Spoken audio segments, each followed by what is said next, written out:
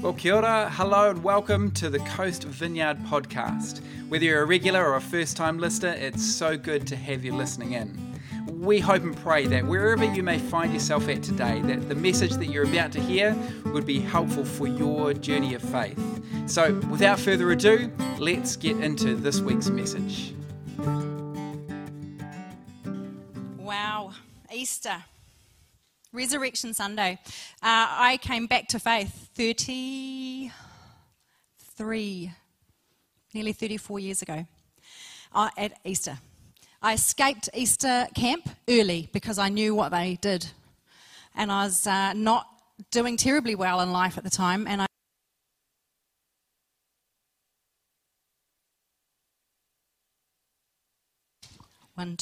I'm back. I'm running as fast as I could in the opposite direction from God, actually, at the time. But some friends invited me to Easter camp, and God's there. So I left early and went back to a very empty halls of residence at Teachers College in Hamilton, hoping that I'd maybe be able to miss him. Turns out he travels. And there I was thinking I'd missed all of those times of ministry at the Easter camp, but actually he met me in my dorm room at the halls of residence in Waikato, and let me know he wanted me back. So Easter is a very special time to me. I know there are other people here that came either to faith for the first time or came back to their relationship with God at this time. So why don't we just take a moment and we'll just pray and ask God once again to come and to meet with each one of us, wherever we find ourselves at today, okay? So Lord, this is a really precious, wonderful day. And we ask, God, that your kingdom would come and that your will would be done and that your Holy Spirit would come and fill this place and fill us again. Because we never, ever run out of needing you. So God, would you just come and meet with us again, your people, whether it's for the first time or the 50th. Come, Lord Jesus, come and meet with us. Fix our gaze, capture our hearts again, lift up our eyes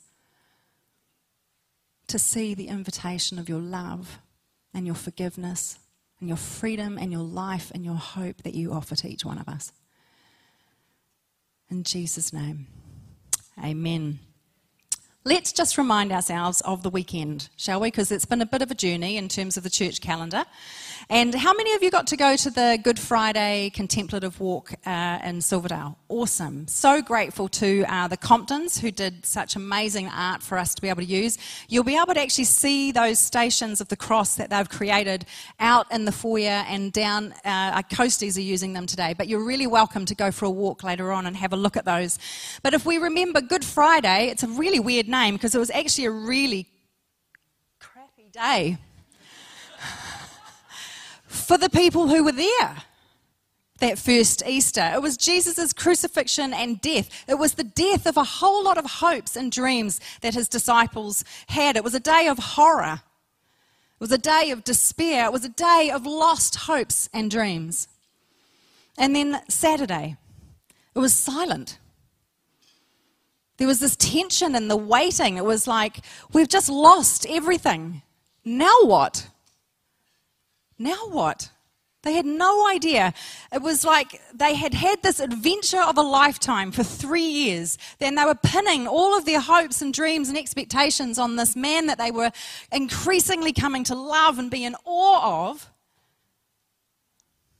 And then he's just gone. They had no clue what was coming next. And then Sunday morning was just confusing. A bunch of women went up to the tomb to go and finish being able to do all of the things that they needed to do to Jesus' body, according to tradition. And when they got there, the stones rolled away and there's no one there except some angels. And so the women have this encounter with these angels where they're saying, he's not here, he's alive. Remember everything that he told you. And they went rushing back to the disciples, and did the disciples believe them? No. So there was this confusion. There was this, what is going on kind of a feeling. This warring hope and disbelief in the disciples' hearts and conversations that day. Now, later that day, at the end of the day, there was a couple of disciples who were on the road to a place called Emmaus, which is a few hours' walk out of Jerusalem. They've pretty much given up. There's nothing to wait for in Jerusalem. Everything has kind of crashed and burned, and they're kind of taking their wounded hearts and souls and they're taking themselves back home. We're told that one of them is named Cleopas or Clopas, and it was probably his wife Mary with him. Mary is referred to by the disciple John in his book in chapter 19. She had been at Jesus' crucifixion. She was probably one of the women there that morning. Can you imagine the discussion with your husband? I tell you, I really did see an angel. He really did say these things. You know, you can imagine this conversation as they're just like, we don't get any of this. We don't understand any of this. Now, it's important for us to remember that this isn't just a story of some imagined thing. This really took place with two people. This encounter that happens, it's not a metaphor, it's biography.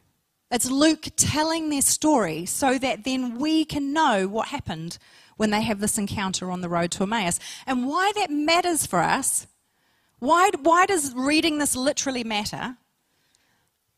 Because a literal reading of the story makes an actual personal encounter with the living Lord Jesus Christ thrillingly possible, tangible, and available to all of us. So I'm going to reread some of that for you. There's a new book out by Pete Greig, How to Hear God, and he actually has woven the story of the road to Emmaus and what happens there all the way through the book. So if you are looking for something good to read for the rest of the weekend, get that on Kindle. Okay, so as I read this, I'm going to read part of its narrative and part of its scripture. So just for the tech guys, I've only got the pieces of scripture, all right? So you'll just have to keep up with me. Is that you, Jenny? Tech guys, tech woman, whiz back there. There she is. All right. Imagine yourself there that day. It's late afternoon, and the sun is sinking, lengthening the shadows. As we discuss the horrors of recent events in Jerusalem, there is a weariness in our steps. It's as if the world has ended. He catches us up easily with a spring in his step, as if it had just begun. We lower our voices, expecting him to pass us by with the usual pleasantries, but instead he slows down and falls in with our pace, seeming to want to talk. He asked them, "What are you discussing together as you walk along?" They stood still, their faces downcast, and one of them, named Cleopas, asked him, "Are you the only one visiting Jerusalem who doesn't know the things that have happened here these days?" "What things?" he asked. "Does he really not know? Do we dare trust him? These are dangerous times." "About Jesus of Nazareth," they replied, "he was a prophet, powerful in word and deed before God and all the people. But the chief priests and our rulers handed him over to be sentenced to death, and they crucified him. But we had hoped that he was the one who was going to redeem Israel. And what is more, it is the third day since all of this took place. And in addition, some of our women, like my neighbour here, some of our women amazed us. They went to the tomb early this morning and told us that they had seen a vision of angels who said that he was alive. Then some of our companions went to the tomb and found it just as the women had said, but they did not see Jesus." The stranger's face is hard to read. Clearly, he's caught up in the things that we're recounting, but somehow he doesn't seem particularly distressed, impressed, or surprised. At one point, he even seems to stifle a laugh. Finally, he stops. He looks up at the sky and emits a long, frustrated sigh. He said to them, "How foolish you are, And how slow to believe all that the prophets have spoken. Did not the Messiah have to come to suffer these things and then enter his glory? And beginning with Moses and all of the prophets, he explained to them what was said in all of the scriptures concerning himself. All our lives, we have heard these stories of Abraham and Moses, but the way that he tells them ignites something indescribable in our hearts. Insight after insight that we've never heard before. It's a couple of hours to Emmaus on road, 3 when you're tired and talking as we are now. But before we know it, we're home. The sun has set and dusk is falling fast. As they approached the village to which they were going, Jesus continued on as if he were going further. But they urged him strongly, "Stay with us, for it is nearly evening. The day is almost over." So he went in to stay with them. Now our guests' feet are washed first, of course. And then when it is done, he looks directly at the servant and expresses a gratitude disproportionate to the menial duty rendered. But by now the smell of fresh bread is filling the house, lamps are flickering, and our best wine is waiting. Eagerly, we retire to the table, but before I can bless the food in the usual way, our guest takes charge. When he was at the table with them, he took bread, gave thanks, broke it, and began to give it to them. Then their eyes were opened, and they recognized him, and he disappeared from their sight. They asked each other, "Were not our hearts burning within us while he talked to us on the road and opened the scriptures to us? The fire ignited in our hearts earlier on the road now consumes us entirely. With our own eyes, we have seen him." Suddenly we are more awake, more amazed, more alive than we have ever been before. Hurriedly, we wrap our cloaks around us, all tiredness is gone, and step out into the night. They got up and returned at once to Jerusalem. And there they found the 11 and those with them and assembled together and saying, "It is true, the Lord has risen and has appeared to Simon." I'm not actually sure who Simon is, but anyway. Then the two told what had happened on the way and how Jesus was recognized by them when he broke the bread. Isn't that amazing? The person you thought you were never going to see again, the person who held all of the hope and all of the anticipation of the things of God, is suddenly right there. But here's the thing, as we unpack this a little, it's like they miss him, which kind of blows my mind. Tom Wright, he reflects on this piece of scripture in his book, Luke for Everyone. At the level of drama, it has everything. Sorrow, suspense, puzzlement, gradual dawning of light, and then in the second half, unexpected actions, astonished recognition, and a flurry of excitement and activity. This describes the experience of innumerable Christians and indeed goes quite a long way to explaining what it is about Christianity that grasps us and holds us in the face of so much that is wrong with the world, with the church, and with ourselves. What is it that holds us? The reality that we can encounter the risen, living Jesus today. That's what holds us. Just as Mary and Cleopas did all those years ago, he is with us. We can encounter him today, afresh. And this is the reason why we get excited on Resurrection Sunday. I'm actually really encouraged by the fact that these ones who knew Jesus didn't recognize him. It kind of gives me hope for all of the times where I feel like I look back and I go, "Oh, there you were." But in the moment, I just don't recognize him.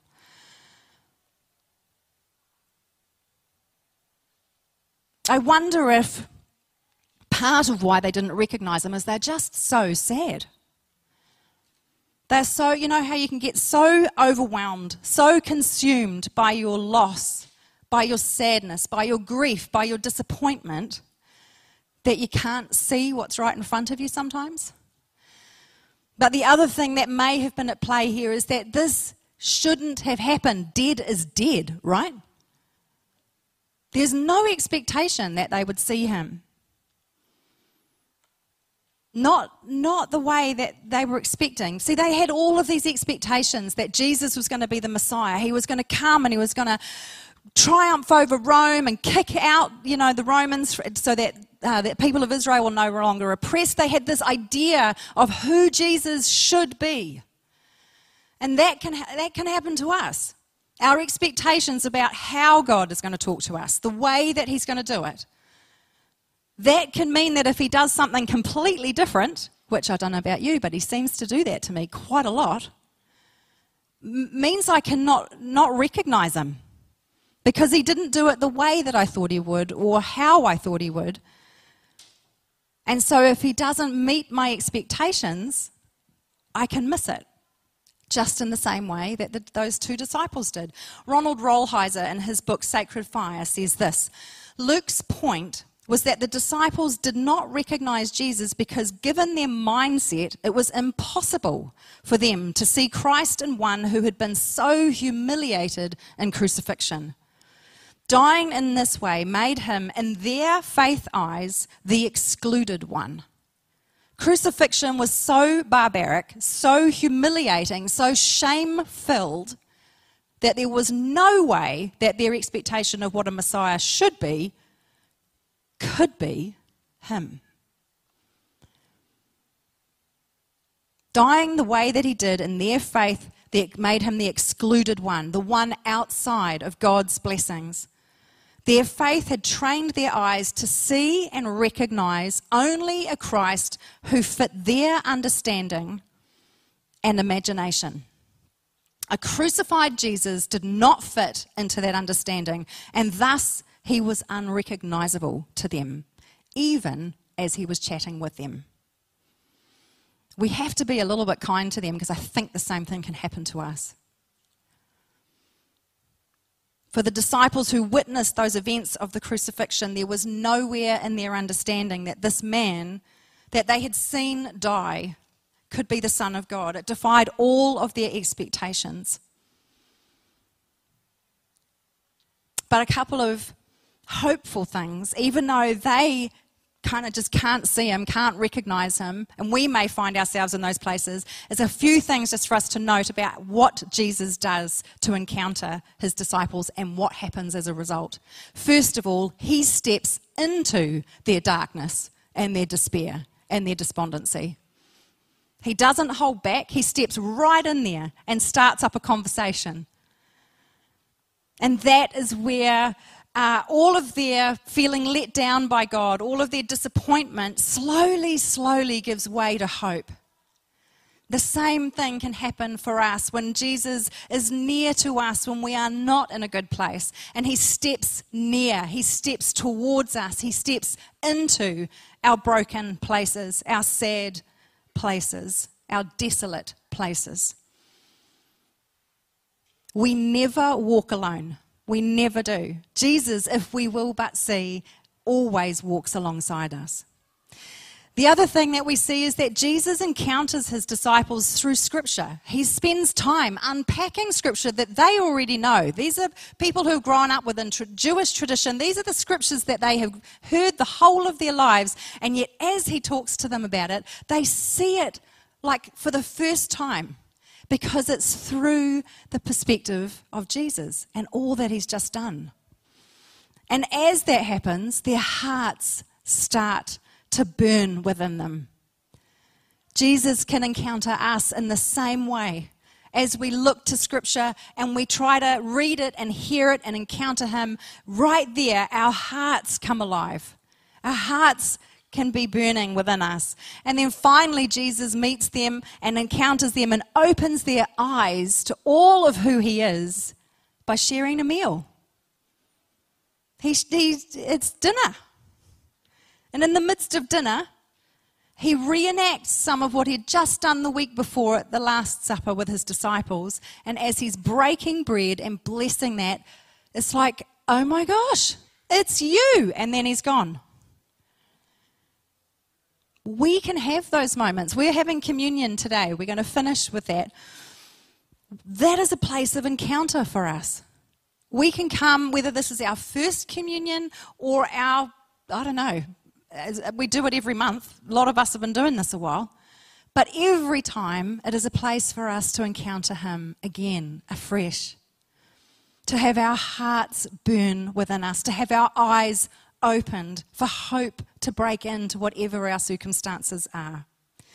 And the result of that encounter is to see two tired disciples who have just spent the day, or actually the whole weekend, going on an emotional roller coaster, who have finally just got home. They quickly gobble down some dinner, throw on their cloaks, and they head right back to where they've just been to tell everyone what's happened. And that is the nature of what happens to us when we encounter Jesus again. Just the other week, I was listening to a podcast and my ears pricked up because they were talking about encountering Jesus through a different piece of scripture. But what struck me is they said, encounter leads to devotion. Devotion leads to obedience, and obedience leads to legacy. We see that in the lives of the disciples.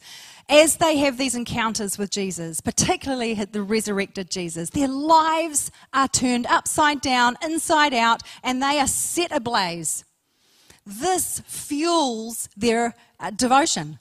As they encounter his love and his forgiveness, they cannot help but fall in love with him all the more, which leads them to say yes to him over and over and over again, to follow wherever God sends them, to do whatever it is that God calls them to do. And for all of the apostles that ultimately led them to their deaths, they all became martyrs for their faith, which then leads to a legacy. Their obedience led to the birth of the church. We are walking in the legacy of those who encountered Jesus then. And it hasn't stopped, guys. Like for us, we have this opportunity regularly for us to have encounters with Jesus that then fuel our devotion, that capture our hearts, and our hearts just grow in love for God. And that leads us to a yes, to our obedient following of whatever the Jesus way is in front of us today. And then that leads to legacy. This doesn't just affect our lives, it affects our families, it affects our friends, it affects our communities, as this has this ripple effect of life and hope that we get to carry and give away to everybody we meet. Anyone with me? Like, I'm up for that. This is what we're invited to remind ourselves of again today. Just think about for you, when did you encounter Jesus the first time? Like, actually, it's not a rhetorical question. Actually think. For all of us, we have our story of our journey with God. And our encounter with him was not just a one-time thing. We have done, because I've heard a number of your stories, we have encountered him again and again and again and again. We want to hold on to those things, but more than that, we want to seek more of it. We want to seek encountering Jesus again. What is it that we want to do with that?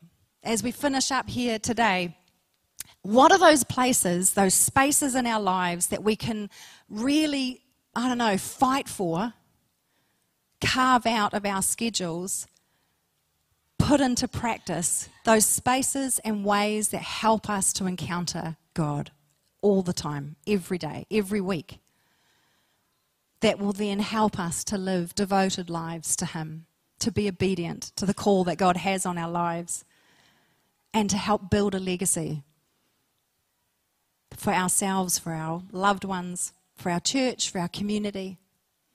What is God's invitation to you today? We're going to take communion. Can I ask our communion team to come on up? We're going to have 4 stations up the front here.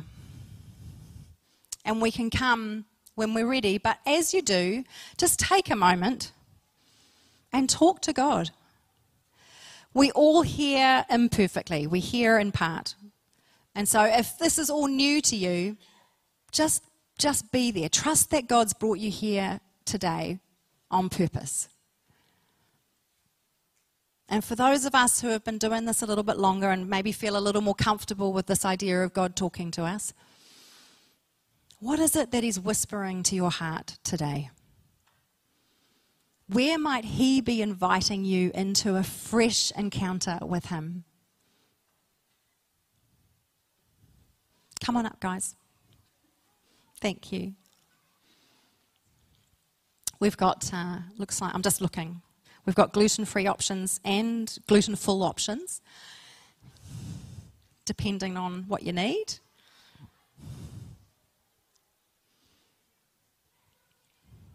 Let's have someone over that way as well. Thank you. We haven't done this in this building before, so this is all new and fresh. Thanks, team. Why don't we just pause a minute and pray?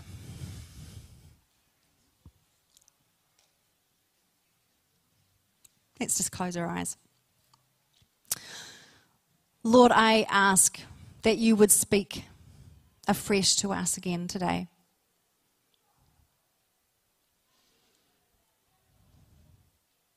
I ask, God, that you would give us the gift of faith, an expectation of being able to meet with you again today in fresh ways.